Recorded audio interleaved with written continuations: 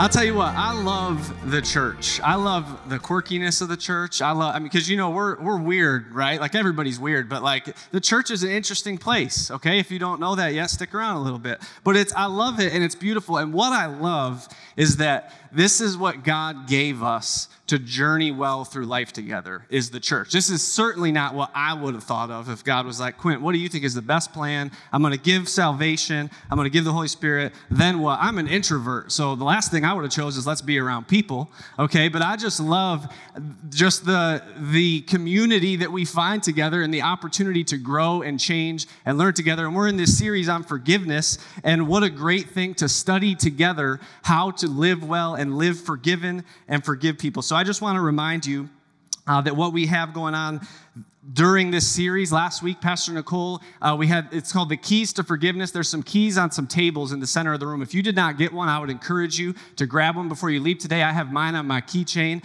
And honestly, it's just a reminder when you see it to live forgiven, to live as forgiven people, and also to live exuding forgiveness. So definitely check that out. Grab one of those if you did not.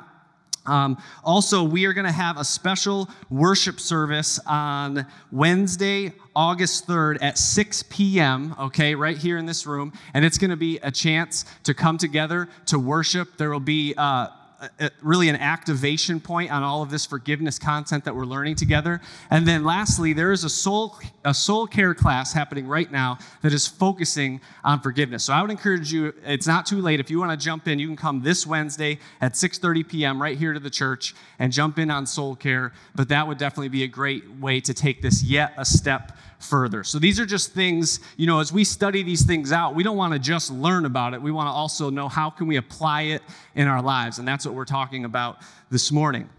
So if you have been here any length of time and heard me preach, you know at some point a motorcycle story is probably going to make its way into the message, okay? And I would apologize for it, but I'm not sorry. So that would be disingenuous. So I'm not going to do that. But what I thought we could do today is let's just get it out of the way. Can we just start with a motorcycle story, and then we'll get into the Word, and we'll see what God has for us. So I have a really good friend. His name's Cameron. He's a pastor about an hour away from here. And I got into motorcycles like 5 years ago. And really, ever since I got into bikes, he's talked about it, and he's thought about it, and he's sat on mine, and he's asked about it. But he's never really, committed, okay? And so anytime he brings it up, I kind of just... Of course, I encourage him. I think it's a great way to spend your spare time. But I just kind of I don't push him because it's not a good way to get into riding bikes, like being pressured into it, okay? That's probably not a great starting point. So I give him space. I've really chilled out over the years. Old Quint would have been like, here's 10 Craigslist posts. Buy one of these. I would have been over the top. But I've really backed off, and I've mellowed out. And so anyways, probably a month ago, he sends me a picture of 1982, this matters to 3 people in this room, a 1982 Kawasaki LTD 550. Okay, this is the perfect first bike. His birth year is 1982. I mean, it is meant to be. You know what I'm saying? And so he sends me the picture. He drives by it for 2 weeks. And then finally, he buys the bike. Okay, he buys the motorcycle. And I'm so happy. And I'm just yes, let's do this. And so anyways, because he lives an hour away, I didn't get to go with him on his first ride, okay? But our mutual friend Jake, who also rides, did. And so they go out. They probably log 40, 50 miles. They pull back into Cameron's driveway. Jake looks at Cameron and says, well... And Cameron he says, the best answer. This is the best answer. If you ever get into bikes, this is the answer you need to give. He looks at Jake and he says, I get it now. I get it now. That's what he said. And when Jake told me that, I was like, yes, that is what's up. I love it. So, he looked at people on bikes. He watched us ride bikes. He sat on my bike one time when we were at lunch together. But until he bought his own bike and rode it 40 or 50 miles, he didn't get it. But now he gets it. Now, we're not here to talk about motorcycles this morning. We're here to talk about forgiveness. I know that. Someone was about to remind me. I know why we're here, okay? And so what I want to do as we have gathered as the church to talk about this is talk about what it looks like to be forgiven people who also exude, give out bestow forgiveness, okay? I don't want to just be someone who sees people that live forgiven. I don't want to just be someone who watches someone who gives forgiveness and says, I'm interested in that. That seems like a nice way to live if I could ever get there. I want to be a type of people who embrace that, who do that, and then who can look at our pastor, our small group leader, our best friend who dragged us to church today and say, oh, I get it now. It's such a better way to live when you can forgive other people, okay? So my prayer at the end of today is that we will take actual steps towards doing that. That is the goal in all of this conversation and all this learning on forgiveness, all right? Last week, we looked at the key that forgiveness plays in our healing, okay? Pastor Nicole had a great message. If you didn't catch that, go back and listen to it. Today, we're going to talk about the key that forgiveness plays in our blessing. And actually, while we were sitting down here and we were praying as we wrapped up that last song, I felt like God just dropped into my heart. We talked about may his favor be upon you in 1,000 generations, and we're praying all these blessings on future generations. And you know what I feel like God wants us to know today? Do you know you can be the blessing for your generations to come just by being someone who gives forgiveness? Do you know that? Do you know that one of the greatest blessings you can give your kids, and I know this because I'm living proof, is that you forgive people? That is such a great blessing, to not hold on to bitterness, to not hold on to anger, to not justify it. Let's get into the word, and I'll show you what I mean here. We're going to start today in Psalm 32. If you have your Bible, I would encourage you to open it up. Let's read Psalm 32, 1 through 5 to start today. It says, "Blessed is the one whose transgressions are forgiven, whose sins are covered. Blessed is the one whose sin the Lord does not count against them, and in whose spirit is no deceit. When I kept silent, my bones wasted away through my groaning all day long. For day and night your hand was heavy on me. My strength was sapped as in the heat of summer. Then I acknowledged my sin to you and did not cover up my iniquity. I said, I will confess my transgressions to the Lord, and you forgave the guilt of my sin." Okay, so this is David crying out and talking about the forgiveness he was living in, but also pointing out that when he kept his mouth shut, that actually took him the wrong direction, okay? When I kept silent, my bones wasted away through my groaning all day long. Keeping unforgiveness actually counts as one of those sins, okay? And we need to find freedom from that. Now, interestingly enough, King David did not always have things right when it came to forgiveness, okay? We have this great passage from Psalm 32, but I actually want to go back and look at a story from his life. I want to look at his affair, all right? 2 Samuel 11 shows the story of his affair. We're not going to read all of that today, but if you don't know the story, there was a time when King David saw a woman who was not his wife. He took absolutely awful and egregious steps to make her his own, to take her as his own. Then he had her husband killed, and I want to actually look at 2 Samuel 12, 1 through 7. Let me read that to you. This is when Nathan the prophet comes to David to talk to him about what he did. David's living his life as if he's without sin, as if he's guiltless, and Nathan has something to say. He says, God was not at all pleased with what David had done, and so he sent Nathan to David, and Nathan said to him, there were two men in the same city, one rich and the other poor. The rich man had huge flocks of sheep, herds of cattle. The poor man had nothing but one little female lamb, which he had bought and raised. It grew up with him and his children as a member of the family. It ate off his plate and drank from his cup and slept on his bed. It was like a daughter to him. One day, a traveler dropped in on the rich man. He was too stingy to take an animal from his own herds or flocks to make a meal for his visitor, so he took the poor man's lamb and prepared a meal to set before his guest. David exploded in anger. As surely as God lives, he said to Nathan, the man who did this ought to be lynched. He must repay for the lamb 4 times over for his crime and his stinginess. You are that man, said Nathan, okay? If you wonder why preachers tell stories, okay? David was so close to his sin and to his mess that he could not, or should I say he would not, see all that he had done. But when that exact parallel was made as someone else's shortcoming, he was enraged, okay? Listen, often we all get too close to our own mess to see it.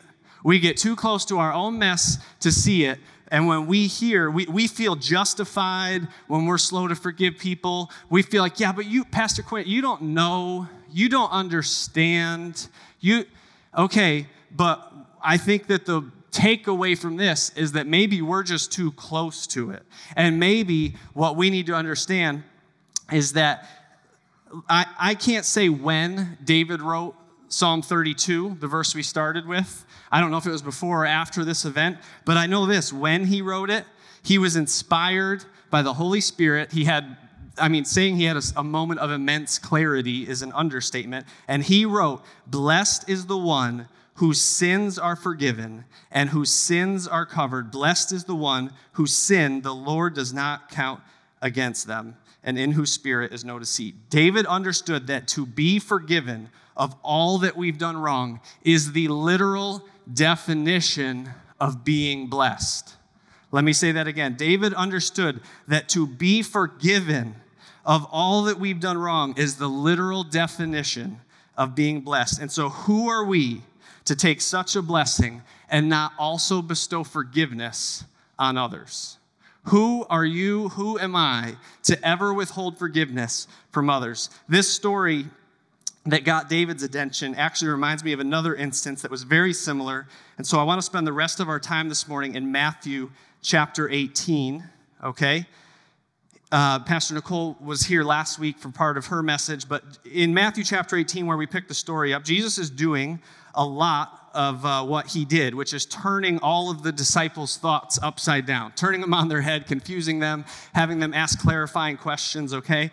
And so let me just read 18:15 through 17, which we heard last week. "If your brother or sister sins, go and point out their fault, just between the two of you.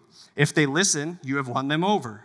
But if they will not listen, take one or two others along, so that every matter may be established by the testimony of 2 or 3 witnesses. If they still refuse to listen, then tell it to the church. And if they refuse to listen even to the church, treat them as you would a pagan or a tax collector." All right, Jesus, let's go. A pagan or a tax collector, I can get behind that. Let's go over to Matthew 9 real quick and see how Jesus treated a pagan and a tax collector, just so that we don't want to mess this up. All right, so here we are.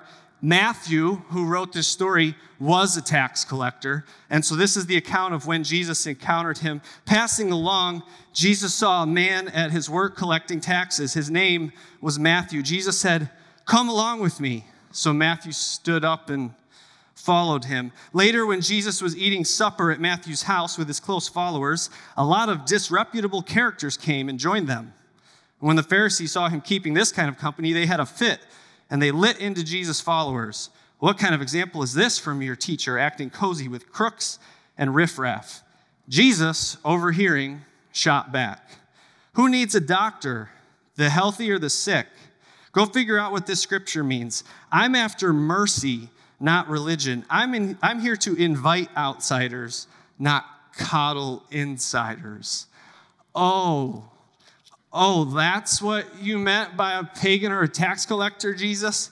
Listen, if you don't know Bible history, let me explain. Matthew was an Israelite who collected taxes for the Roman government from fellow Israelites. He was literally in the middle. He was being used by the government, despised by his own people. He had nothing. He was rich, but he had nothing. And Jesus comes along and flips his life upside down and says, "Follow me." And so I think to see a firsthand account of what, we read, you go to someone, you bring the issue, then you bring someone else and bring the issue, then you bring the whole church, and then at the end, if it all doesn't get it, just start at the beginning. "Hey, I love you. Want to have dinner?" I think that sometimes we feel like, okay, finally, Jesus escalated it to like where we probably would have started there. Oh, no, wait. We wouldn't have ever even got there. Just compassion and mercy poured out on someone. And so for Matthew to say, treat them as you would a pagan or a tax collector, then for us to read his firsthand account, I mean, again, like I said, all of it is just Jesus flipping their cultural norms and frankly, our cultural norms on their head, okay? And just saying like, how you naturally think is not the way. This is the way. So back to chapter 18. Let me just find my place here. So, we're all over the Bible this morning. Here's my main hope from this is that you see just how interwoven all of this is. Okay, sometimes we hear things in this culture like, man, the Bible 2022, like, does it really jive? If you spend enough time in it, I think we need to do a better job. I think the main point of getting into the Word is to find out how it still absolutely applies to our life. I feel that one of the most important things we need to understand is that the truths found in this book are as relevant and life-preserving today. Listen, we all have people we need to forgive. We all have people we need to give forgiveness to. But the question is, will we get our minds right around forgiveness so that we can do that? This book has the answers and the key to do that. So Matthew 18:17, it ends, okay? He says the whole thing, treat him as a pagan or a tax collector. And then it almost seems like Jesus is ready to move on to the next lesson. If you keep reading, he says, truly I tell you, whatever you bind on earth will be bound in heaven. And he goes on. And then we go down to verse 21. And at this point, Peter's usually an interrupter if you read the Bible, but for some reason on this time, he sat on his hand. He's the student who's just waiting for the teacher to come up for air. And as soon as there's a break in the conversation, Peter goes like this. He says, okay, I hear, this is Quint's paraphrase of 21, okay? I hear what you're saying, bound on earth, bound in heaven, but can we just go back real quick to the tax collector thing, just real fast? And this is where Pastor Nicole was last week. How many times shall I forgive my brother or sister who sins against me? 7 times? I tell you, not 7, but 70 times 7, right? Okay. I told you there was a story. The story from David reminded me of another story. You thought I forgot. This is where we're at. Verse 23, all right? 18:23 says, the kingdom of God is like a king who decided to square accounts with his servants. As he got underway, one servant was brought before him who had run up a debt of $100,000. He couldn't pay up, so the king ordered the man, along with his wife, children, and goods, to be auctioned off at a slave market. The poor wretch threw himself at the king's feet and begged, give me a chance, I'll pay it all back. Touched by his plea, the king let him off and erases the debt. The servant was no sooner out of the room when he came upon one of his fellow servants who owed him $10. He seized him by the throat and demanded, pay up now. The poor wretch threw himself down and begged, give me a chance, I'll pay it all back. But he wouldn't do it. He had him arrested and put in jail until the debt was paid. When the other servants saw this going on, they were outraged, and they brought a detailed report to the king. The king summoned the man and said, you evil servant, I forgave your entire debt when you begged for mercy. Shouldn't you be compelled to be merciful to your fellow servant who also asked for mercy? The king was furious and put the screws to the man until he paid back his entire debt. And that's exactly what my Father in heaven is going to do for each of you who doesn't forgive unconditionally anyone who asks for mercy. Okay, that's a lot. I understand that. But the question we really need to hone in on is found in verses 32 and 33. It says, I forgave your entire debt when you begged for mercy. Shouldn't you be compelled to be merciful to your fellow servant who also asked for mercy? Okay? For Jesus to tell someone to forgive 70 times 7, 490 times, honestly, he's really just making the point, what ground do you or I even have to stand on? What ground do we even have to stand on and say, I've been forgiven this, but listen to me. Listen, you owe, we have none, okay? And he is driving that point home with this story. Listen, this story that follows it up, it's honestly him reminding us, just like Matthew just reminded us of his tax collector past. It's Jesus reminding us of our past, of where we started from. It's that lowly place. Isaiah 59 says we were once lost and confused and broken. It says we groped around in the darkness like people who were blind, okay? But now, as we find in the New Testament, when you're a follower of Jesus Christ, we are children of the light. We are children of the light. We are free. And so forgiveness as God's key to our blessing. Let me ask you this question. What could be a greater blessing than being forgiven? I would suggest the answer is this. The only thing that can enhance that amazing gift is to also generously give out forgiveness to all those who have hurt us. The only thing that can enhance the amazing gift of freedom and forgiveness is also giving out forgiveness to those who have hurt us. I know. I don't understand. You're right. You don't even have to start. I don't know what happened. I don't. But I know this. You're forgiven. You're forgiven, and because of that, you have the freedom, you have the option, you have the ability to give forgiveness and trust Jesus to fill the gaps and trust Jesus to meet the needs and trust Jesus to figure out the details, okay? It's not always easy. It's not always pretty. But I think the only thing that can make amazing even more amazing is to remember that lowly place from which we came and to thank God for his faithfulness and his patience, and then turn our gratefulness into an act of worship that is giving forgiveness to other people long before they ever deserve it. Listen, they might never come to the realization. They might never say, you know what, you're right, I'm sorry. That's not what we're talking about here. We're talking about freedom.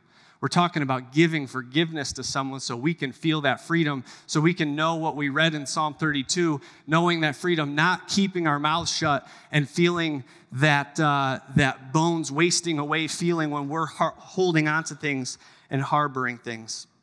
If you would stand this morning, I just want to pray as we close. I want to pray that we will be able to walk this out, that you see these things in new ways, okay?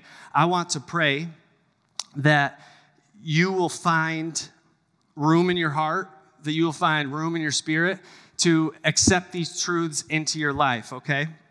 And hopefully, at the end of all of that, you can be in a position where you say, spouse, I forgive you.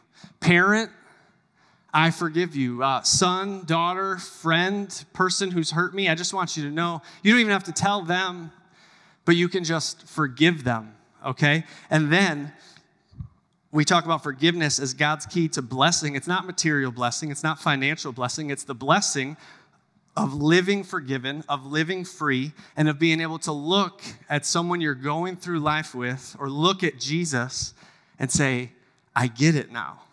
I get it. This is absolutely a better way to live. So Jesus, I just thank you for the church. I thank you for the opportunity to gather as the church, to learn these things, to forgive each other inside the church, and to forgive those inside our lives. I pray that this morning, that these truths that you've shown us in your word from Psalm 32 to 2 Samuel 12 to Matthew 18, I just pray that these truths would get inside us in all new ways, and that we would live forgiven, and that we would live as people who exude forgiveness to those who deserve it or don't, because, Lord, we understand none of that even matters because we didn't deserve it, and yet you forgave us. And so we praise you, and we thank you, and we pray all these things in your name.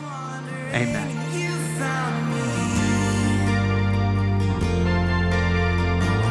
I was